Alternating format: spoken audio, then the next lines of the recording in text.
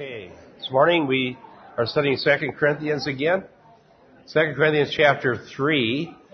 I forgot to take note about how far we were, so I may have to see if you've heard some of this before. You can let me know. But 2 Corinthians chapter 3, I believe we're finishing verse 8. I don't know. Did we read the cross references for verse 8? Did anybody read from Joel and Acts 2? I think we did, didn't we? Yeah, it sounds familiar. In the last days, I'll pour out my spirit upon all flesh. That passage, I think we talked about that. Okay, well, let's begin by asking the Lord's blessing on our Sunday morning and our class. Dear Heavenly Father, thank you that we can gather in your name week by week to encourage one another, exhort one another, comfort one another with the scriptures, that our hearts may be filled with hope through the gospel, that we might grow closer to you, that we might know you better, that we might avail ourselves of the means of grace. And we pray for those beloved saints who listen in around the world, and Lord, that they may also sense the fellowship that they have with you and in some way with us as we open together the scriptures and explore the details and the exciting things about our mutual salvation. So we thank you for this opportunity in Jesus' name. Amen. Okay, this morning, as I said, we were discussing verse 8. I think that the only thing I haven't done was I had a couple quotations from some scholars on the topic, and I don't think I read this one. I read that thing about the various things the law does that I thought was so good from Mr. Garland. He has some more summaries of this verse here that I wanted to read to you. And again, remember, the greater context is we have an extended analogical argument that's based on what God did in the Old Covenant and the experience that they had with Moses going up on the mount, roughly taken from Exodus chapter 34. So this entire long section that we're studying is an analogy based on the glory of the Old Covenant and the glory of the New Covenant. And Paul is showing how many different ways the Old was inferior to the New.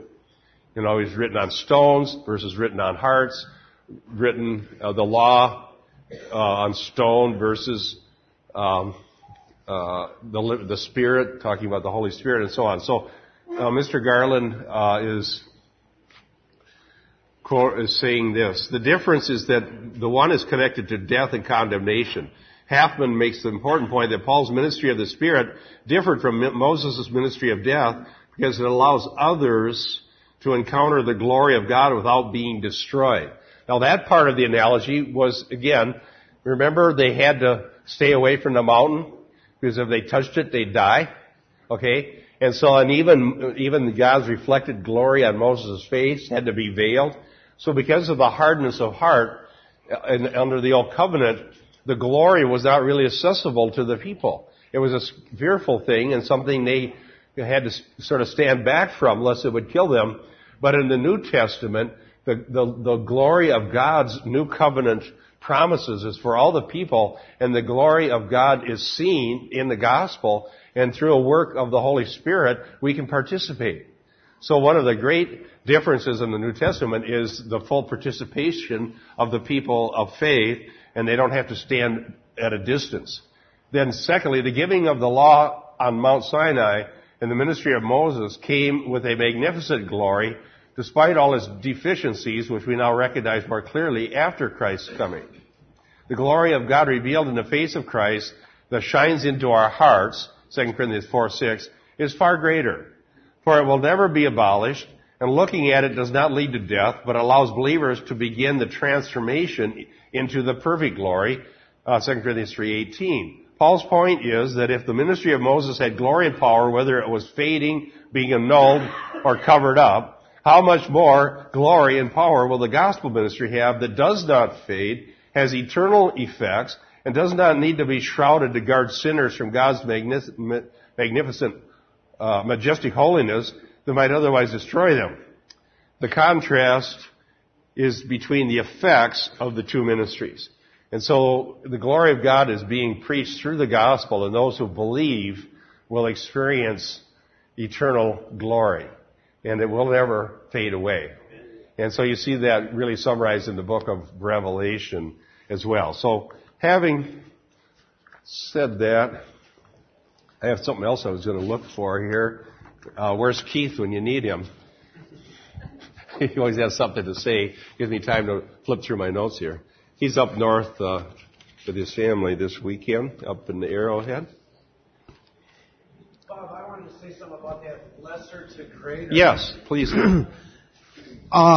It's interesting that the world would look at that as being the word being given by the Holy Spirit and then put down on paper, the world would look at that almost as being the lesser, because since the words don't have any meaning, it's almost the total opposite of what God meant it for. Yeah, I used that analogy before.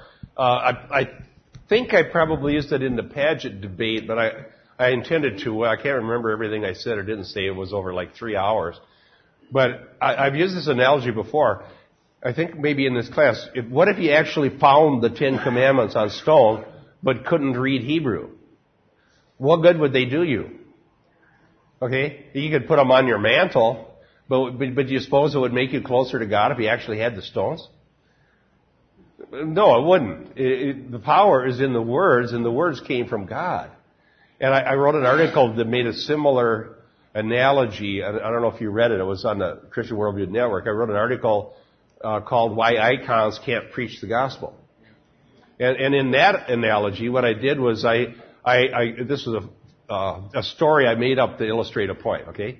So suppose there was a missionary who really didn't have a lot of time or money, and it was going to take years to learn a language and to get a theological training and all the things and to go through missions boards and finally go out on the mission field. And so this guy was very resourceful and decided, I'm going to save a lot of time and money. So what he does is he buys a really big cross. The really nice, beautiful, big stainless steel cross. And he gets enough money to have a freight cartage plane to bring it over to a remote island where the people had never heard the gospel and he didn't know their language. And he stuck the cross up in the main crossroads on the island where everybody would see it. And then he left. Okay? And so everybody on the island saw the cross. The question is this: would anybody there have the opportunity to believe the gospel? Absolutely not. Because there's no way they would know what that was. Now, they may even think it was a supernatural thing because it showed up and they didn't see anybody. He puts it up in the middle of the night and leaves. Well, look, maybe the gods sent us down here. Okay? But absent any words in their own language, this object cannot convey meaning. And they would have to imagine their own meaning. They may think that one of their demigods or nature gods did it or whatever. They couldn't possibly know that it meant that Jesus Christ, the eternal Son, the one who came from eternity and lived a sinless life and shed his blood to avert God's wrath against sin and was bodily raised from the dead, that object would be totally void of meaning to those people. And the only reason the object means something to us is because we already know the story. So you know the story first, and you can decide, a culture or a group or a church or whoever can decide, we know this story, so we decide this symbol means that story just because we decided it does. Alright? Well, then it means something to you, but it's only because you first knew the story. So this idea that words can't convey meaning, this postmodern idea, is an attack against the gospel. And I got the idea for the article by a video I saw of the Emergent Church where it showed they had this wooden cross in their service, and the people that came to the service were writing their names on it. And I thought, well, that's a nice thing, but what I found out but they don't actually preach the cross. In other words, they don't preach the blood atonement, repentance, faith, and all that. They just have the object and you write your name on it. But how do you know what that object means? The words convey the meaning. And by the way, I'm neutral about objects. Actually, I don't care for them, but I'm sort of a Baptist that way. I'm not neutral. I don't like them, but I'm not trying here to be the person who says you can't have objects. But people say, well, you got to have a cross. You got to have the cross in your church. I said, of course. We preach it every Sunday. But no, you have to have the object. I said, okay, show me one verse in the Bible where the word cross means a religious symbol. Just show me one verse where in the Bible did it ordain that this piece of metal means the gospel, or wood, or whatever you made it out of, ceramic or whatever. Well, it never is addressed that way. The only literal cross in the Bible is the actual one that Jesus died on. All right? And so, sometime later in church history, people decided that would be a good Christian symbol. I'm not, some people will be stricter than me and say that it's a sin, you can't have it. I'm not saying that. I guess I would fall in the category that it's within your liberty to determine that symbol means something to you. But it's not ordained in the Bible. I see some of you have crosses. Oh, big. Not trying to make you. People squirming here. No, don't feel bad. I don't, because it does mean, okay, I'm not saying we can't do that, or we can't have it in the church. Now I'm embarrassed myself. But what we know it means is because of the words. That's all I'm saying. And if somebody asks you about it, if you have a cross, you say, what it means to me is Jesus died for sins. That's fine. And in our old building, we had one up on the platform, and that's fine. It's within liberty to do that. But if you don't have it, it doesn't mean you don't like the cross. Okay. I don't have one. You don't have one? I was just going to say that, when you do have those kind of symbolisms, and whether they be on your person or they be on your vehicle, that you should be aware of your walk. Because if you get in an accident, and how people are, the non-believers will be gesturing to you with certain gestures that you don't gesture back and such. That's a good point. I heard a story about that once. This guy was, this will date me, I guess, but the story was this guy was sitting in traffic, and there was a person behind honking. Did you hear this story? Honk, honk, honk, honk. And the traffic was going nowhere, and this guy's getting madder and madder. It's like, well, quit honking. Where am I going to go? And so finally he got so mad he got out and walked over to the car, knocked on the window, and says, quit honking. It's a traffic jam. And the person in the car pointed to his bumper sticker and said, honk if you love Jesus.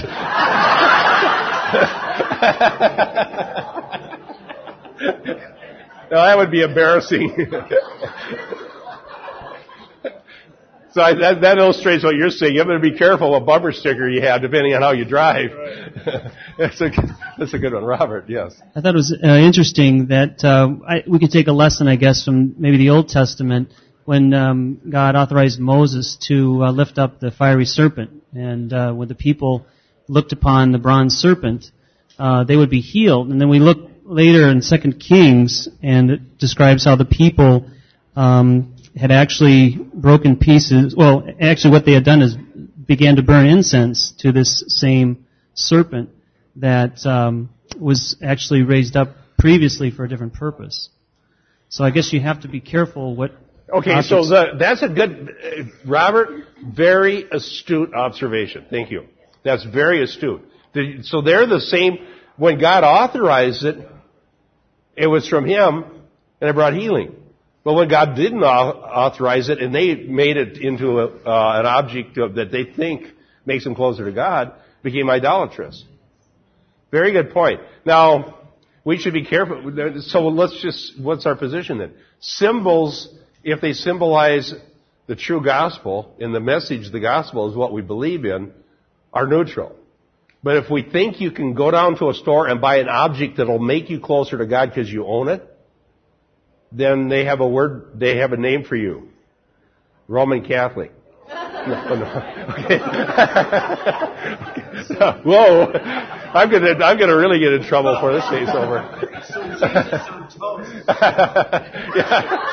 Yeah, so you can't go buy holiness. Did somebody else? You can't buy holiness at the store. It comes as a free gift from God through the blood atonement. All right. Enough on that. We better go to another verse here. Wait. I had a quote from this Barnett too. I wanted to share with you. As an Israelite, this is about Paul's, and he thinks that Paul's words are somehow autobiographical about his own experience. As an Israelite, Paul, had been blinded to the glory of Moses' face. But now on the Damascus road, having seen the glory to which Moses' glory pointed, that is, toward the glorified Christ, and having turned to that Lord, Paul has come to experience the blessings of freedom and life through the Spirit. How much more glorious, then, is the ministry of the Spirit to the person previously blind? Now, that's a very good illustration. Paul, as a Pharisee, and as a very motivated Jewish person who believed the Old Covenant, he said in Philippians 3, as to righteousness that is found in the law, blameless. So he would have loved the Ten Commandments and kept them the best he could. Although in Romans 7 he admits later he was failing the 10th one. Thou shalt not covet. But he didn't see it that way before his conversion. He didn't see that he was a lawbreaker before his conversion. So in a sense, though he loved the law of Moses and he honored the law of Moses and tried to obey the law of Moses, he was blind to his true glory because it was veiled. And so what Barnett is saying is that this section here, Paul is almost writing autobiographically how God had removed the veil for Paul and he received the Spirit, and then he gazed at the glory. And he saw that the glory was in the resurrected Christ, not the tablets of stone. Isn't that fabulous? There's a verse of a fabulous hymn called At Calvary. That song we sing, that hymn sometimes at Calvary. One of the great lines in there is, then I trembled at the law I spurned. Okay? And that's what happens when we're convicted by the Holy Spirit. Because before, Brian, you were telling me a story about how you were talking to somebody about the Ten Commandments. And when you do that, if somebody's not converted, they can be shown that they have broken them and that they broke God's law, but it takes the Holy Spirit to convict the heart that you need a Savior. So the law has its use, but you always remember it's the Holy Spirit that convicts us that we really are lawbreakers. Because Paul did not see himself as a lawbreaker until he met the resurrected Christ on the road there. Okay, now let's move to the next verse here, verse 9. 2 Corinthians 3 and verse 9. For if the ministry of condemnation has glory, how much more does the ministry of righteousness abound in glory? So notice these lesser to greater, and the analogy, the letter and the spirit, death versus the spirit, stones versus hearts, fading glory, permanent glory, condemnation, righteousness. I talked about this earlier. Now here we have it right in front of us. The old covenant, it was called a ministry of condemnation. Now, and it says that it has glory. Notice the word glory is used many times here. And in fact, 10 times in verses 7 through 11. So that's our theme. Much more, okay, here's greater to lesser. When you see that phrase, how much more, or much more, that is a Hebrew type of logical argument from the lesser to the greater. If the little thing's true, the big thing is for sure true. If God cares for a sparrow, how much more does He care for you? Right? So the much more here is an analogy. Does the ministry of righteousness abound in glory? Now, there's two, not to get too technical, but we've talked about the genitive case in Greek before. These are both in the genitive, and in this case it's a subjective genitive, and so you would translate it this way. The ministry that condemns, in other words, this condemnation was a result of that ministry, or the ministry that makes righteous. So the righteousness is the result of the ministry of the new covenant. So what literally happened, well, just think of the story of what actually really did happen. What happened when Moses came down with the Ten Commandments? Come on, you saw the movie. Well, they had the golden calf. They were worshiping the golden calf, And Moses got angry and he broke them. And he made them grind up the golden calf. You know the story. Okay? So, they had the commands of God, but their own sin was condemned by those commands. And so the result was condemnation, and that whole generation ultimately died in the wilderness. But the ministry of righteousness means, what does that term righteousness mean here? Brian. Well, justification, the world would think that they can do works to justify themselves, whereas this verse tells us that unless you believe in the Lord Jesus Christ, you will not be justified. Thank you. Absolutely. Righteousness means, and it is very much related to justification. Righteousness means right standing before God. Okay? So the concept that's so important here is that God is the judge of the universe. God is perfectly righteous. God cannot lie. And God said that the wages of sin is death. Right? And so the perfectly righteous judge cannot declare a sinner righteous without violating his own standards of justice. Okay? And so what God did was He sent the righteous one, Jesus Christ, who lived a sinless life and perfectly kept the law, who died for us. And it says in Romans 3 that He did so that He might be be just and the justifier of the one who has faith in Jesus Christ. And so God isn't just saying, okay, I didn't mean it. Because God cannot lie. He can't say, well, alright, I decided to change. That's what most people think before they're converted. Honestly, if you do any amount of witnessing to people, and if you ask them what they think, in fact, Brian, you told me a little story about this just this morning. You ask somebody, okay, have you broken God's laws? Yeah, I've stolen, I've lied. Well, are you going to go to heaven? What do they usually say? Yeah. Yes. Okay, so why are you going to go to heaven? Well, because God's a nice guy and He understands. And so this is Satan blinding minds. That's what it looks like when Satan blinds the mind. Because what Satan is telling them is that God doesn't mean what He says. And He's not really going to be the just judge. He's going to, in His role of judge, decide, well, I don't feel like I really need to do justice. But God cannot lie, and He is the just judge, and He must do justice. So therefore, the justice was taken by Jesus. Remember this verse, if you want to have one gospel verse you can say to anybody, Jesus Christ died for sins once for all, the just for the unjust, in order to bring us to God. Isn't that 1 Peter 3:18? Having been put to death in the flesh and made alive in the spirit. 1 Peter 3:18. Very good verse to memorize. Because if you get in a pinch or you end up on an airplane seat and somebody next to you turns out to be an unsaved person who gets into a religious dialogue with you and you don't have your Bible, what are you going to say? What's the Bible say? Well, memorize that verse. 1 Peter 3:18.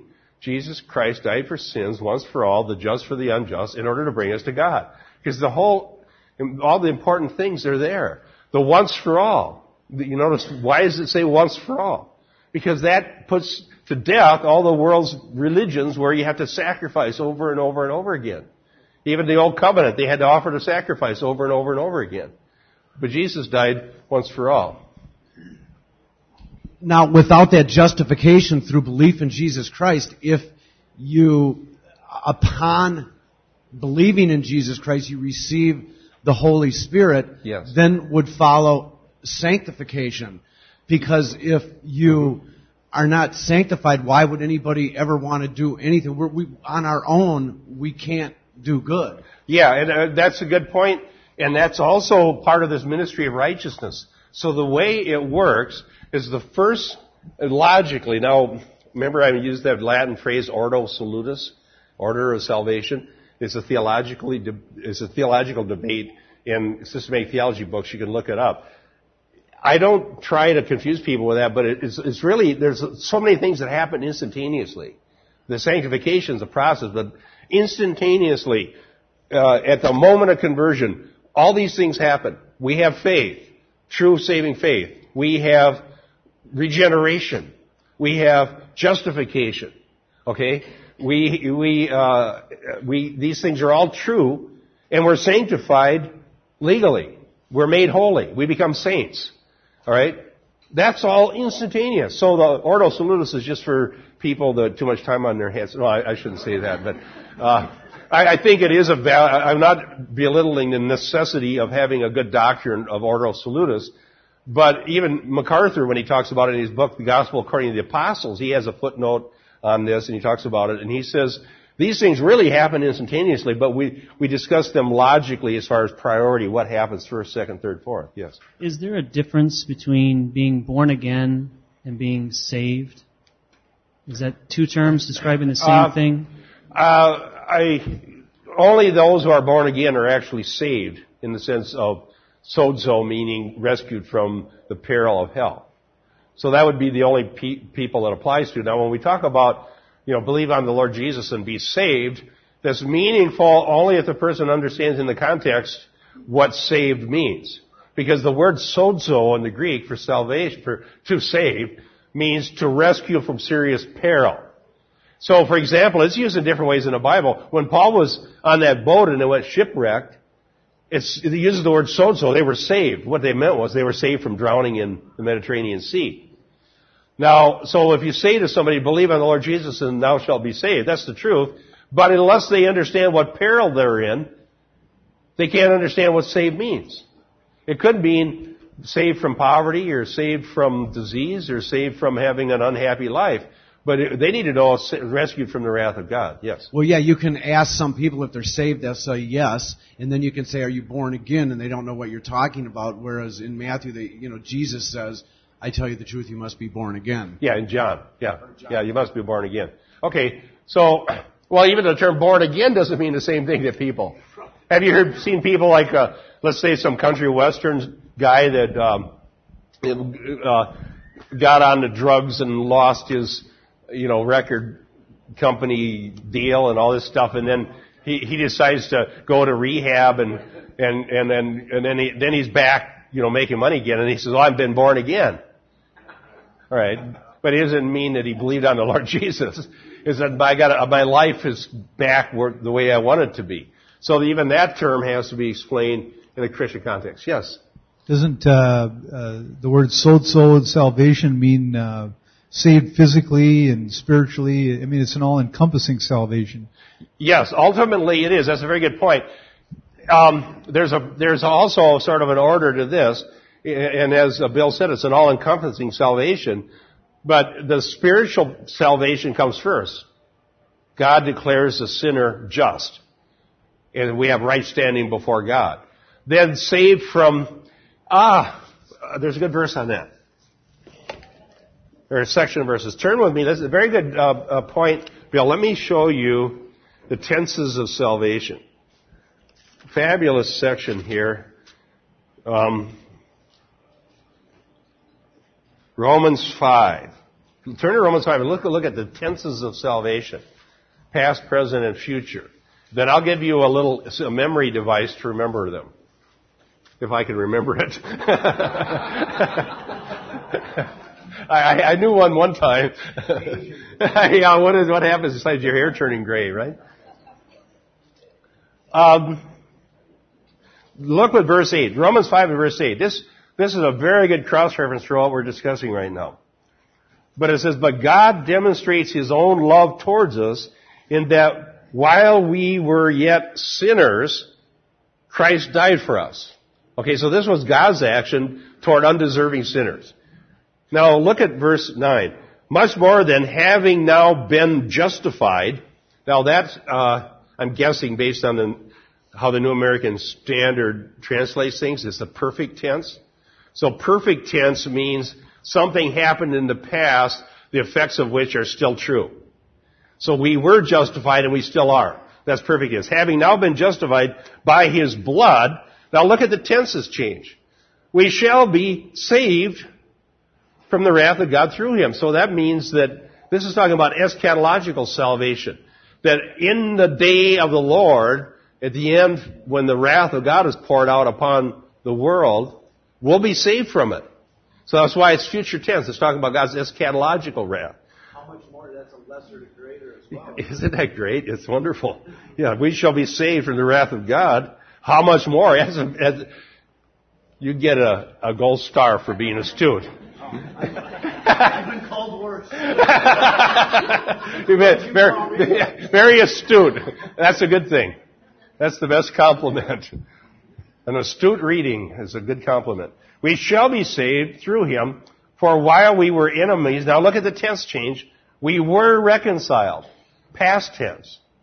So the having now been justified means we were justified in the past and we continue to be so. We shall be saved from the wrath. And then having been reconciled, now, then it says we were reconciled to God through the death of his Son, past. Much more, having been reconciled, perfect, we shall be saved by his life, future. And not only this, but we also exult, present, in God through our Lord Jesus Christ, whom we've now received the reconciliation. Now let me see if I remember my acrostic. I think I do, or the memory device. Concerning the past, in the past we are saved from the penalty of our sin. Concerning the past, we're saved for the penalty of our sin. That means having been reconciled, having been justified, having been forgiven, all those things. Concerning the present, we are being saved from the power of sin.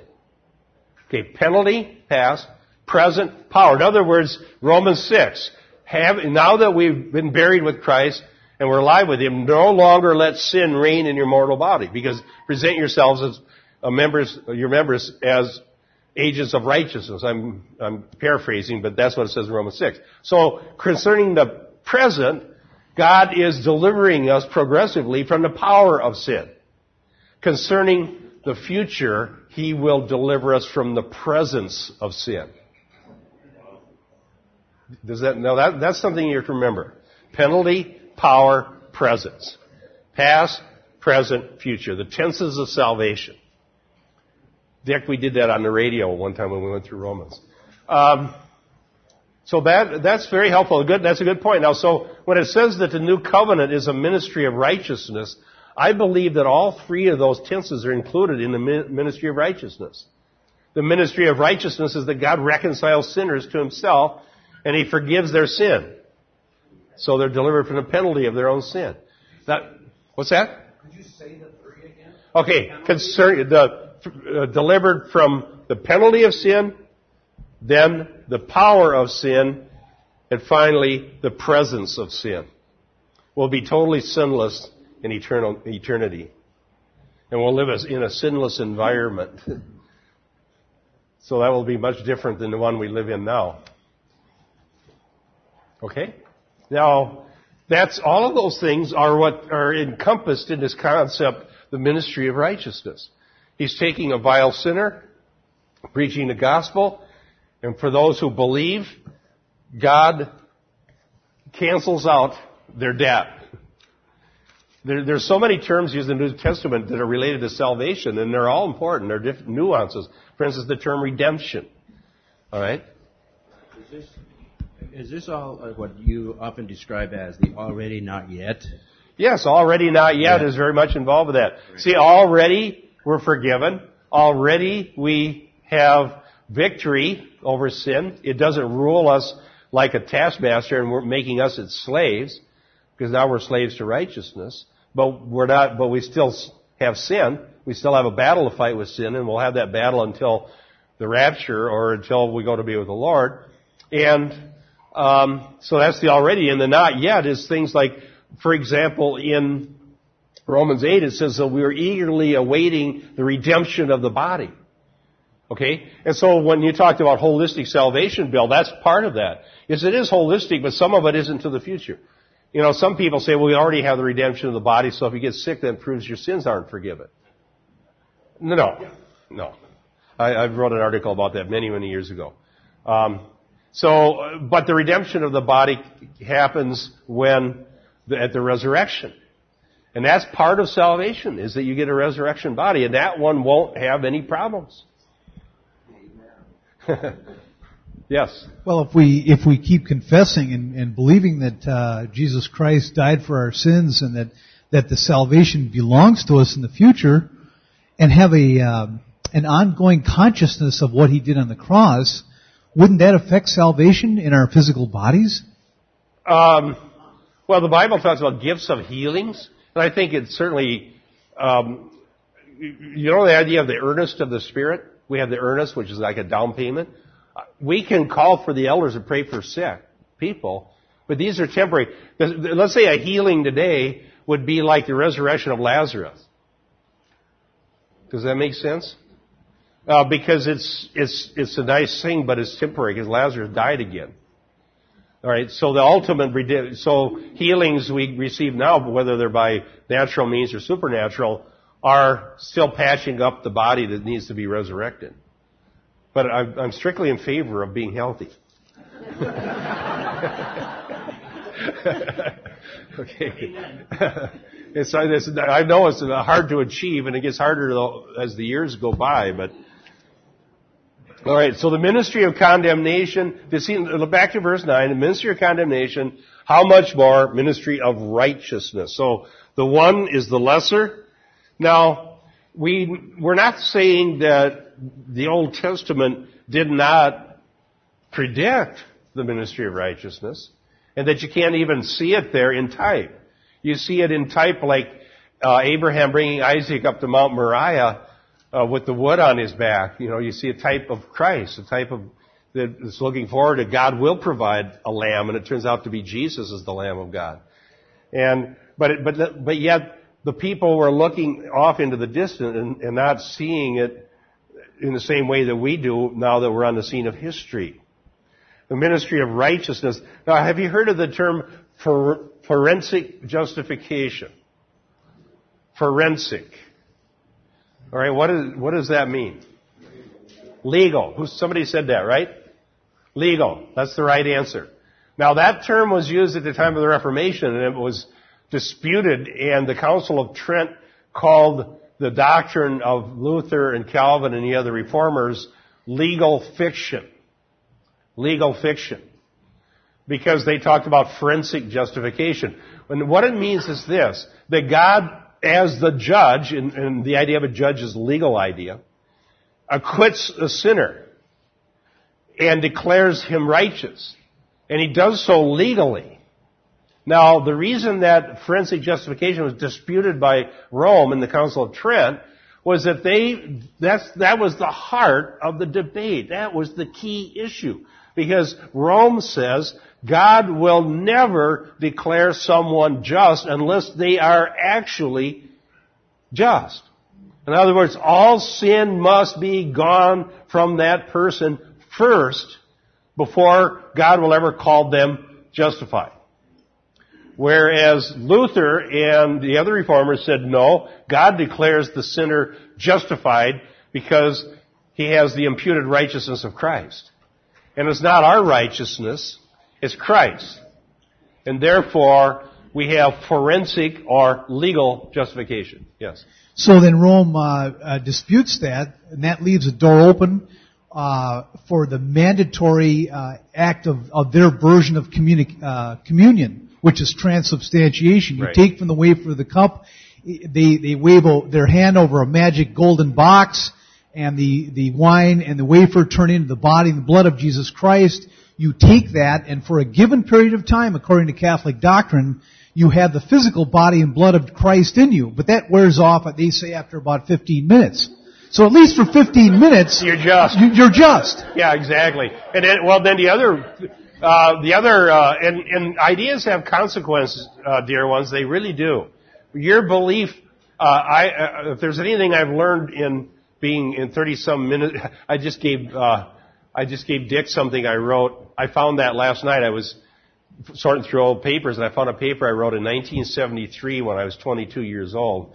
So based on the Greek text of John 8:30-33. So Dick is going to see how bad I was back then. He's going to look at that. But I was kind of surprised. I was really on the right track right then. I kind of got off track after that when I started chasing experiences. But that's 35 years ago. 35 years ago. But anyhow, one thing I can tell you for sure after 35 years of studying the Bible and teaching the Bible is that ideas and beliefs matter. And in as much, and people will say, well then, why correct error? Because nobody has all the truth. Have you ever heard that? Well, you don't have all the truth. In other words, I don't have 100% perfect beliefs because I'm a human. So then they use that to make, which I would agree to. I'm quite sure that out of all the different things you can believe about Christian doctrine, some of mine that I believe to be true may indeed be false. I think just about anybody would have to say that. So the postmodernist, the emergent church, takes that argument and then says, therefore, you can't know anything. Therefore, all your beliefs are suspect, and so is everybody else's, so you can't correct error and just give up the religion it couldn't. You can't know the truth. But that's a faulty argument, yes. Okay.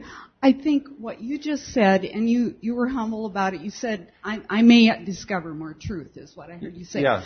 Okay, the Christian journey is about pursuing God and loving God. Like I started out as a Lutheran, and I believed the doctrine of grace, and the legalism was there, but it maybe held me back, but I didn't analyze it. Then, when I was an adult and struggling with life issues, I needed to get closer to God. So believe it or not, I became a practicing Catholic for 2 years. Okay. And the reason I did was wrong-headed because I thought if the Catholic Church has all these authority figures, maybe they will help me have more clout with God. Okay. And so obviously that didn't work. So, now where I'm with people that I can relate to as people here at Twin City Fellowship who are genuinely searching for a live relationship with God through the risen Christ and through His blood and all of that. Amen. Then it's like it's ongoing, and it's each step. It's like you were saying. It's from the lesser to the greater, but it isn't a search for my perfection. It's a search to be in God's grace and to live His truth. Good. Whatever that is. Thank you, Gretchen. God bless you. Amen. So therefore, what we're saying is that we need to have the solid foundation of what God has done established. That we are forgiven. And that He does love us. And that we do have access to the Father.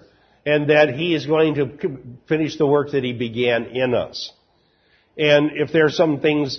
I was saying beliefs have consequences. Here's what I'm saying. This is just a pastoral statement based on... I believe it's scriptural, but certainly based on a lot of years of experience. Whatever we believe that is wrong ultimately does hurt us in some way. Because Jesus says the truth will set you free. Okay? So the more we study the Bible so that whatever wrong beliefs we might have get corrected, the more of the truth we do have, and there's freedom in knowing the truth. It's liberating, it's exciting, it's joyful, it's hopeful, all kinds of great things. So, all I'm saying is this.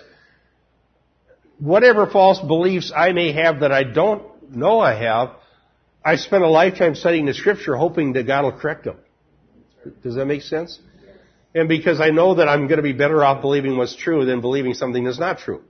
Now the people that say, well, nobody has all the truth, therefore let's all give up, or let's just teach anything we want and nobody should correct it, have basically given up. And Francis Schaeffer calls that crossing the line of despair. We can't know, so let's give up and have an existential experience, a blind leap of faith, and call it good enough. Now, we were talking about legal justification. Beliefs have consequences. Now, let me illustrate that in the battle with Rome. Oh, did you want to say something? Yes. Yeah, for the last while. But just a simple thing. What's the check and balance system that you've got built in? Because you're going to miss it once in a while. And other than the fact that we're going to continue to go back to the Word in your preaching, there's still one more step. The check and balance system is elders and a congregation. And being a Berean, right? Yes, being Berean, but there's a certain truth to this, although the concept's misused, that in modern theology they talk about a hermeneutical community. But the way they use it, I totally disagree with, because they're saying nobody can know the truth, but we can have our community, and then our little community has our truth, and it doesn't have to line up with anybody else's. And so, again, that's postmodern. I don't believe that. But I do believe that there's a community of people opening the Scriptures and searching the truth and holding one another accountable to what God said. The Bereans, exactly. And that's not just me in my office. That's us opening the Bible and back there, and other people saying, okay, now why do you say this? And here's here's how I read it, and trying to find out what it means. Yes. I have a question. I came in late, so maybe you discussed this already. But, you hear so many people say, once saved, always saved. And so what do you do about a situation where a person, you know that they've been saved, you know that they were born again and for a time lived for the Lord, and got into maybe a house church that didn't really teach the fundamentals of the faith. And then this person did something that was a horrendous thing to do, and now feels he's committed the unforgivable sin and cannot ever come back to the Lord again, or that he's damned forever, that he's lost, and won't even pray because of that. That's a pastoral issue that I run into many times. And what I believe is this: if somebody is truly converted, God will do whatever it takes to bring them back. I mean, in fact, Paul talks about turning someone over to Satan for the destruction of the flesh, that their soul might be saved. But I believe but they will come back. They actually will come back. Now, in the case of people who are believing they committed the unpardonable sin, so they can't come back, one or two things is true. And I'll tell you what I think is usually true. It's usually Christians who are worried about that. The unconverted person's basic belief is that he's okay no matter how bad he is. The good Lord will understand. I mean, you can go into a prison and talk to murderers. Are you going to go to heaven? Oh, sure. Well, why are you going to go to heaven? Well, the good Lord will understand. Okay? Now, the Christian who maybe is poorly taught or is not walking the way that God wants may very well come under horrible condemnation and believe that. And so Satan is the accuser of brethren, and he says, you commit the unpardonable sin, you might as well just sin all you can, and because it's hopeless for you. And I say that that's a lie, and that the people who, if somebody actually had committed that total act of apostasy, they wouldn't be beating themselves up over it. They'd be out sinning all the more. So I would urge that person to come to the blood of Jesus where there's forgiveness. Anybody who is willing to come on God's terms, Jesus said, I'll no way cast out. But the person could actually be an unsaved person who's just throwing it up as a smokescreen so they don't have to believe the gospel. So what I do is say, here's the terms. Are you willing to come to Jesus on his term and ask him to forgive you? And put your hands in his and believe that the blood was shed for your sins. And if they say, no, I won't do that, or if they say, no, he won't receive me, read John 6. It says, no, any who come, I'll no way cast out. Right? And if they won't come under those terms, that's because they don't want to. And then they have right to fear for their soul. Does that make sense? All right. Yeah, Luann. I was just going to make a comment about what you were talking about before with whose truth and can we know it and all of that. But didn't there, a long time ago, the Reformers or before, but there was the argument between solo scriptura and sola scriptura. Oh, that article in the Modern Reformation. Yeah, the solo is kind of a new term. There's a great, that last issue of Modern Reformation is the best one I think they've ever published. It had a fabulous article by Michael Horton on the power of the Word of God to change people's lives. One of the best articles I've ever read. I've tried to get permission to put on our website, but I never heard back. And there was an article about sola scriptura. Now, the Reformed doctrine of sola scriptura means Scripture alone. But it doesn't mean the individual alone with his Bible and I don't need anybody else. That's what, so the guy wrote an article, and he called that position solo scriptura, which is sort of like wild-eyed individualism. I don't need the church. I don't need any teachers. I don't need what anybody ever said before. I'm going to go sit in my own little attic with my Bible, and that's all I need. That's my solo scriptura. Solo scriptura means that there is a church, and the Lord gave the scriptures to the church, and this is not just an individual thing. This is something we do together because God has given different gifts in the church, including teachers.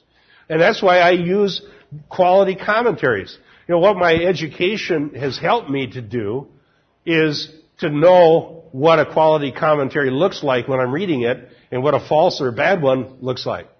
Okay? And so, but these people, this Garland that I've been quoting on 2 Corinthians is fabulous. So that's a teacher given to the church, not to give new revelation or be an authority, but to help us as we open the Bible and we try to learn. Does that make sense? That's a modern Reformation. I think it must be like the April issue. I don't have it with me. It's in March, April. I'm awaiting permission. But I'll tell you what, I think they'll be happy. Go get Modern Reformation, the last issue. Great articles. Okay. I don't know. I get mine through the mail. I think they have a website. Google them. I think you can Google them. Okay, Ministry of Righteousness. I mean, isn't that a loaded idea? We've been talking about that Ministry of Righteousness here almost half of this Sunday school, and I don't feel like we wasted any time. I mean, because that idea is just earth-shattering. Like Luther said, it's a lightning bolt. Remember I quoted him on Easter? He called it a lightning bolt. This lightning bolt does away with all the monasteries. Well, how does the lightning bolt of justification by faith do away with monasteries?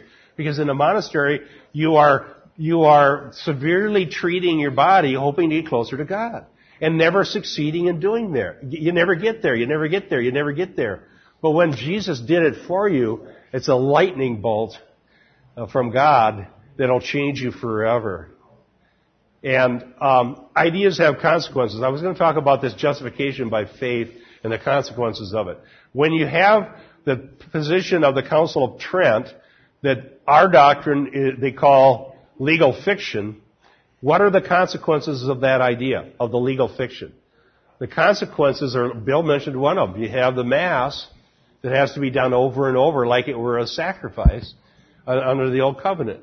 Another consequence is you have this, the confessional, and your sins keep coming back, and then you got to have somebody absolve them, and they come back, you have to have somebody absolve them. What's another consequence?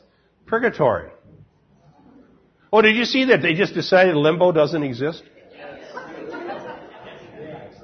It was in the paper here. Yeah, can you imagine all those thousands, over 1,000 years babies are in limbo, and now all of a sudden they're not. They get out because they decided it doesn't exist. Okay, that's another consequence that never really know what the truth is because it's still being decided by the church. Another consequence, purgatory. If God cannot declare a sinner just, because that would be legal fiction, and we can see Christians who faithfully tried to do their best all through their life, but yet they weren't perfected when they died, what are you going to do with them? Purgatory. Because you have to give a second chance to get this problem solved so that finally you can actually be just. That all of those things come out of one bad idea. So now do you believe me that ideas have consequences? And that's why the Reformation was a lightning bolt from God to enlighten us to justification by faith and legal forensic justification.